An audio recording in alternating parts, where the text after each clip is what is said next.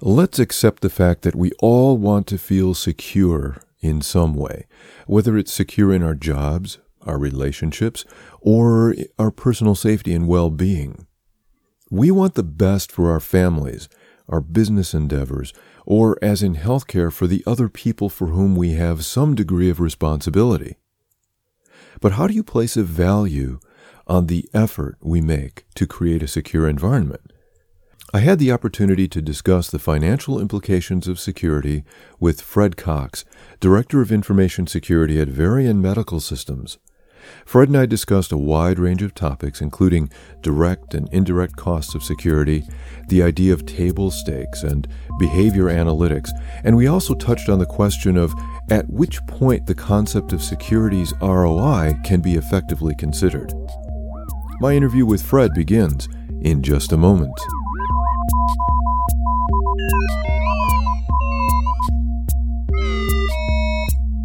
Intrusion detected. Code red.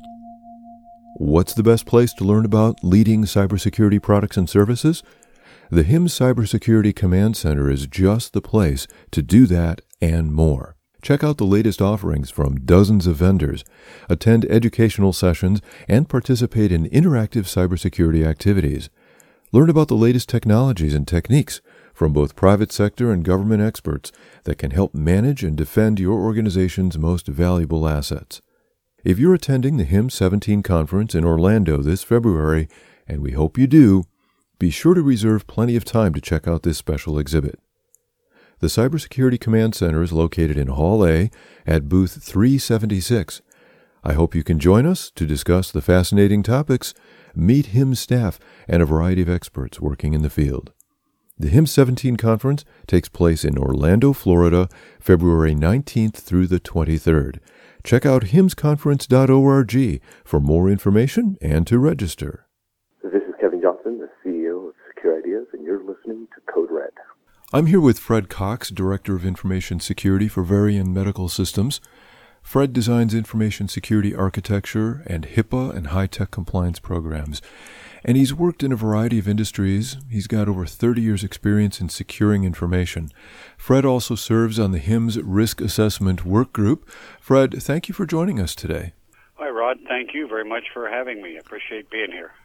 So what we want to get at in this episode is a look at the cost of engaging in and creating a secure environment, and how should CEOs and CFOs conceptualize the true costs of cybersecurity for their organizations? Is there a good analogy that works to describe it to them? Really good question. And I just want to quickly add here right at the beginning that my attorney people at Varian want me to state for the record that these are my thoughts, not necessarily representative of Varian Medical Systems. But that said, conceptualizing true costs of cybersecurity, very interesting question, because there are the mechanical, what I call the mechanical costs, that is the actual purchase of the software, the hiring of the people, and oversight and so on for your organization to manage your cybersecurity risks. And then there are the when a breach is realized or there's denial of service of one form or another, ransomware, what have you, the cost to the organization, both direct and indirect, inability to deliver services, revenue lost is associated with that, reputational losses, and so on.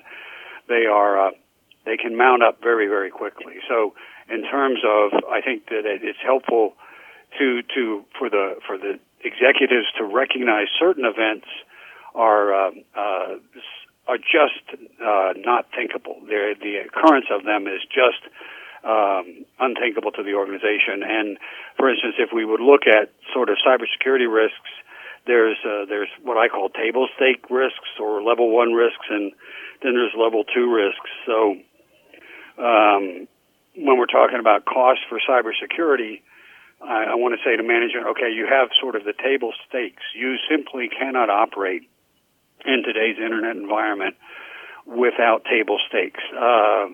And by table stakes, I mean you're going to have a security design that expects controls to fail, is a layered design, is tested, is stress tested, and so on. You're going to have functional firewalls that restrict traffic to authorized activities and personnel. You're going to have active control lists that list the internet addresses of your counterparties that you do business with. You're going to have intrusion detection and intrusion prevention, systems. You're going to have antivirus, typically signature-based, and we'll talk a little bit more about signature-based versus heuristics. Patch management programs. You're going to train your employees. You're going to have offline current backups of your data, and you're going to have strong authentication controls. And while that's a mouthful, those are truly the table stakes. And as far as an analogy, to me, table stakes are like electricity. You have to have electricity to be in business these days. You can't do it without electricity. So you'll take measures to manage that risk. You'll have generators. You'll have uninterruptible power supplies. You'll do whatever you need to do to make sure you have electricity so that should power go out, you can reach a successful and soft closure on the things you're doing. Or you can, with a generator, you can continue on without electricity from the line, as they say. But management doesn't run around and think, well, what's my cost of electricity in terms of ROI? And similarly, table stakes are, in my view, not something to be subject to ROI. These are literally something you just must do. And as a friend of mine showed dramatically the other day, we took a laptop without any antivirus on it at all, and no firewall, just an actual platform, and connected it to the internet, and started trying to do our normal work, access our email, and do our normal job. The machine was up for about 25, 30 minutes before it was absolutely locked up by malware, and we lost. We couldn't use it anymore. So it's just like electricity. Everything's going to change and just come to a stop. If you don't have electricity, similarly with the table stakes, you got to have those. And then the level 2 that I indicated are sort of more mature methods to manage your risks, and these are typically where an ROI can come into play in the decision-making process. When and by more mature, I mean things like application whitelisting and behavior analytics, security information, event management tools, and so on. These are secondary tools that are more mature, that once you get the table stakes done, you're still not comfortable, for instance, with the amount of residual risk that you face, and you seek to mitigate more risk, so you pull on more countermeasures, and typically those are the more mature methods. And are those something that you can then do more of an ROI calculation on because it's more of an additional focused initiative as opposed to what you're describing as table stakes, which I liked your analogy of electricity. We think about that as it's a utility.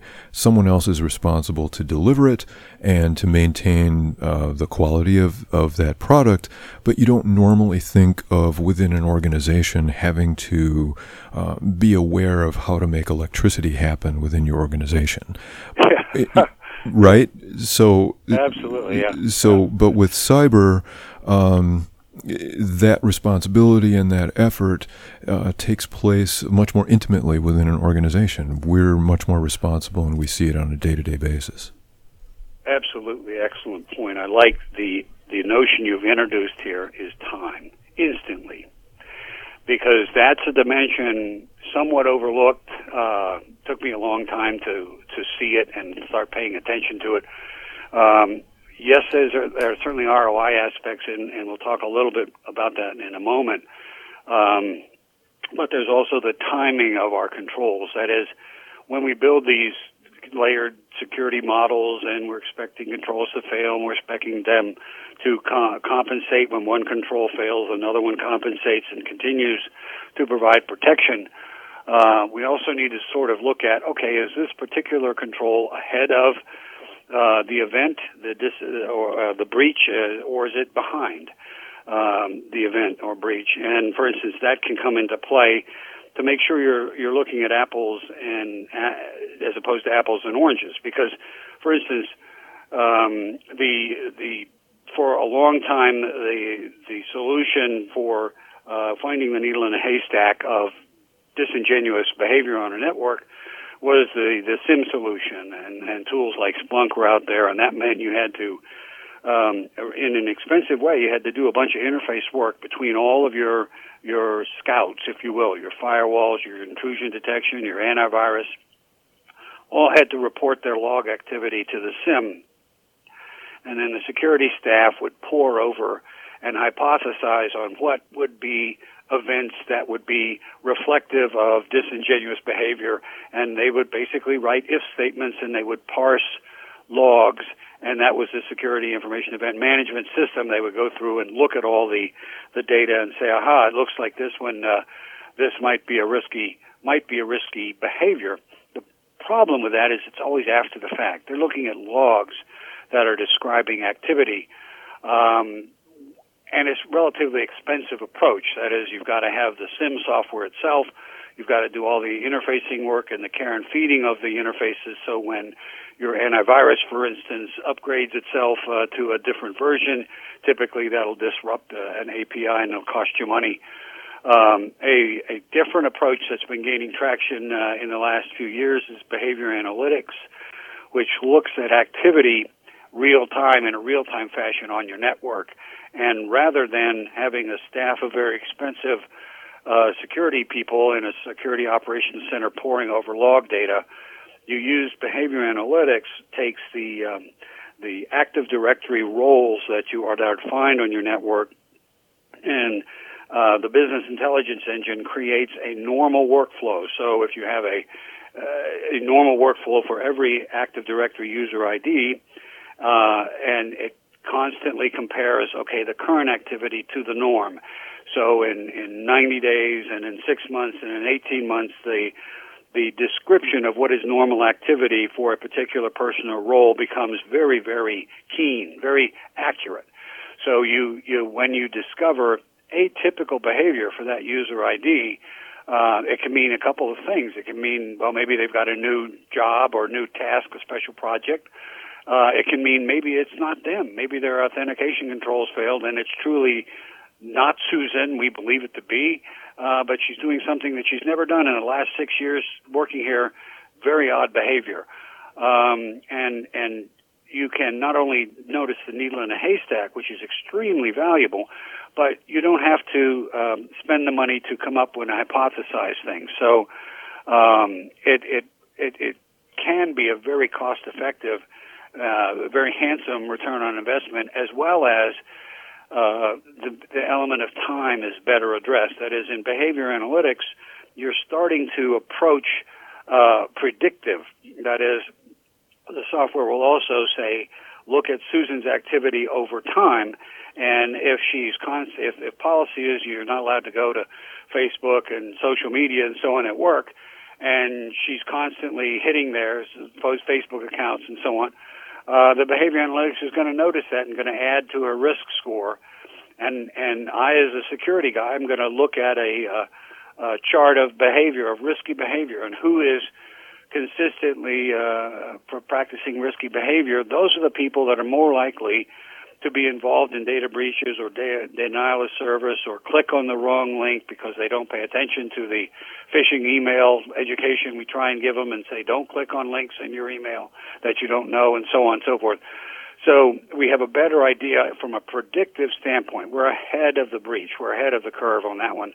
And that's really where you want to be. It turns out that the business analytics from an ROI standpoint is a far more cost effective, because instead of having 5 or 6 guys at over $100,000 or gals in the security operations center, you have 1 or 2, if that. And when the behavior analytics discovers something that is totally out of bounds, for instance, a user who has never exported data ever in their life is now trying to transport a few gig of sensitive data off your network, these configurable policies for those events, you can actually stop that event in real time. Now we're getting somewhere in terms of risk management. So those are the sort of level 2, if you will, or once you have the table stakes and have some kind of a platform that's been hardened by those table stakes, then you can entertain the other more mature methods. Does that make sense? Yeah, it does, absolutely. And you know, we mentioned a couple of times that we're going to get a little bit more deeply into the whole return on investment thing. And in the time we have left, I was wondering if there's some particular language that CIOs and CISOs that you've seen that works when talking to executives at the the CEOs or even the board. Is there a certain type of approach that really gets their attention, so that this doesn't just sound like something kind of coming out of the geek department, that it's really important, and how do you attach the things that they understand, which is dollars, to this investment that must be made? Yeah, very, very another excellent question. I think it starts in my world. I have found that with the risk assessment frankly, the objective of all risk assessments is really to determine the residual risk values. Is the probability of occurrence high, medium, or low for a particular threat? One sort of probability estimate, even though it's coarse in terms of high, medium, and low, you can agree to put a number to it if you want to quantify it. And then you can determine the expected value. And now the ears in the boardroom typically start picking up, because when you start talking about a risk being realized, and that could cost you $500,000 if this risk is realized, and you have a probability of 0.5 of it occurring, you can come up with an expected value. That is the probability of occurrence times the dollar value if the adverse event is realized. Now you have a quantifiable number that you can start to go down your risk of residual risks and say, okay, here's the expected value to the firm of this risk being realized, and now we can have a conversation that makes sense of the techniques we've talked about in terms of behavior analytics and so on. How much do they cost relative to the expected value of the situation they're mitigating? Now we're really in a conversation where we can grapple with return on investment and make some very, very accurate choices. So how would you address, let's say you have a really risk-averse organization and they want as little risk as possible, ideally zero risk. And, how do you address the fact that zero risk is almost impossible to achieve in this? And what's the comfort zone, and how do we talk about that balance in this space? I think the balance is a product of true understanding. It is my job to communicate to the board or executive management, I believe, what are the risks and how do we mitigate those risks in a way that they understand. And that means talking in English, not geek speak. Right. So I frankly will typically put up a matrix, and I will go through the different layers, and explain the model to them. And for instance, explain the table stakes, why the table stakes are important, and so they understand things like, okay, the firewall's purpose is to essentially ideally restrict traffic to authorized people and activities only. That's the ideal.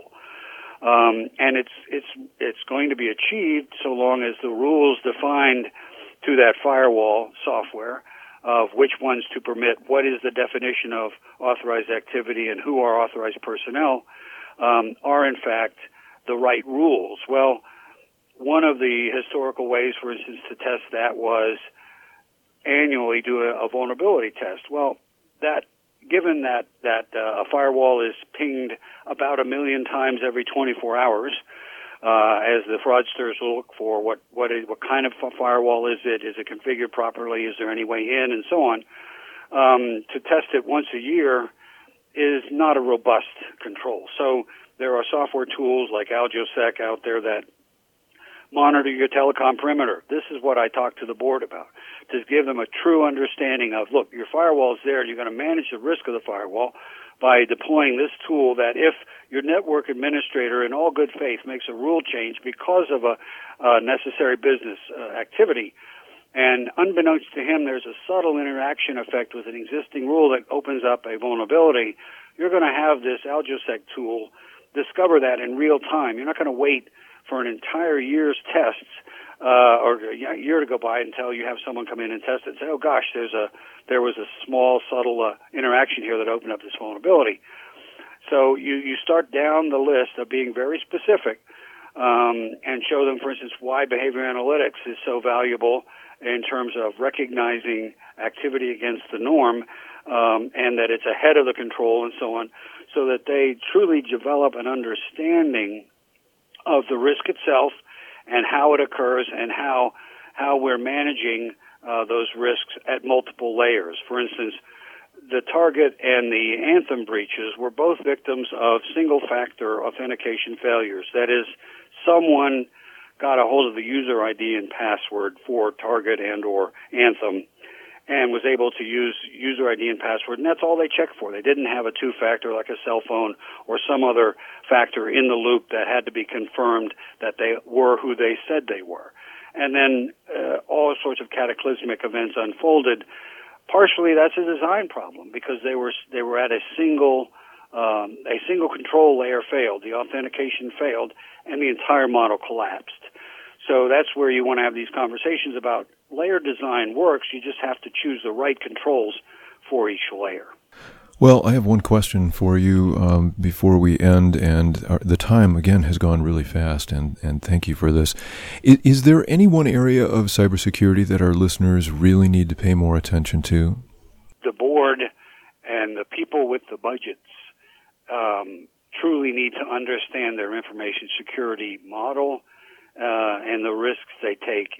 That's where more time needs to be done. I've seen firms where the board will say, yes, we're information security, we're very concerned, we're really on this, and so on. And it's the last agenda item at a board meeting. And frankly, sometimes they run out of time and they say, well, we have 5 more minutes, so let's use that to address it rather than to put it as a priority. Where the board needs to ask those tough questions to management. For instance, where is my data?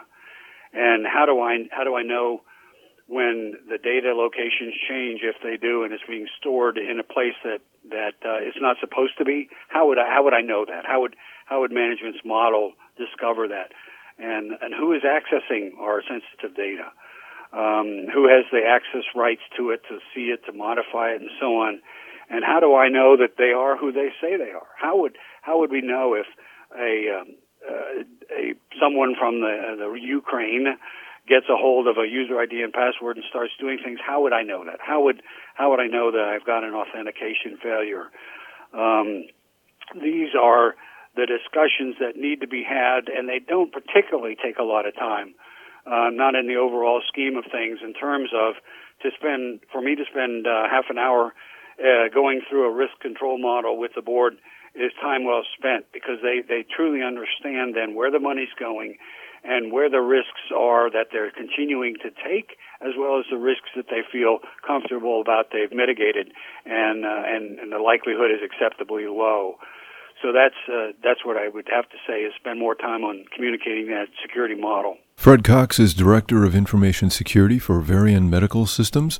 Fred, thank you so much for joining us again. It's a pleasure. Rod, thank you so much. I very much appreciate the opportunity. We'd like to thank our guest for this episode of Code Red, Fred Cox, Director of Information Security at Varian Medical Systems. Return on investment around security is a complex topic, and I hope our conversation offered a few new ideas you can apply to your role. The Code Red podcast is a production of HIMSS North America and is co-produced by Adam Baser. Rhonda Frazier is our story editor and guest relations manager. Code Red is available on both the HIMSS.org website and iTunes. If you have any suggestions for topics or guests you'd like us to interview, you can write to us at codered@hims.org. I'm Rod Piechowski. See you next time on Code Red.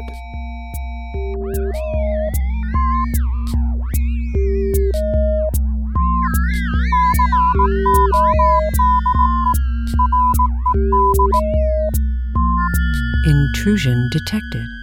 Code Red.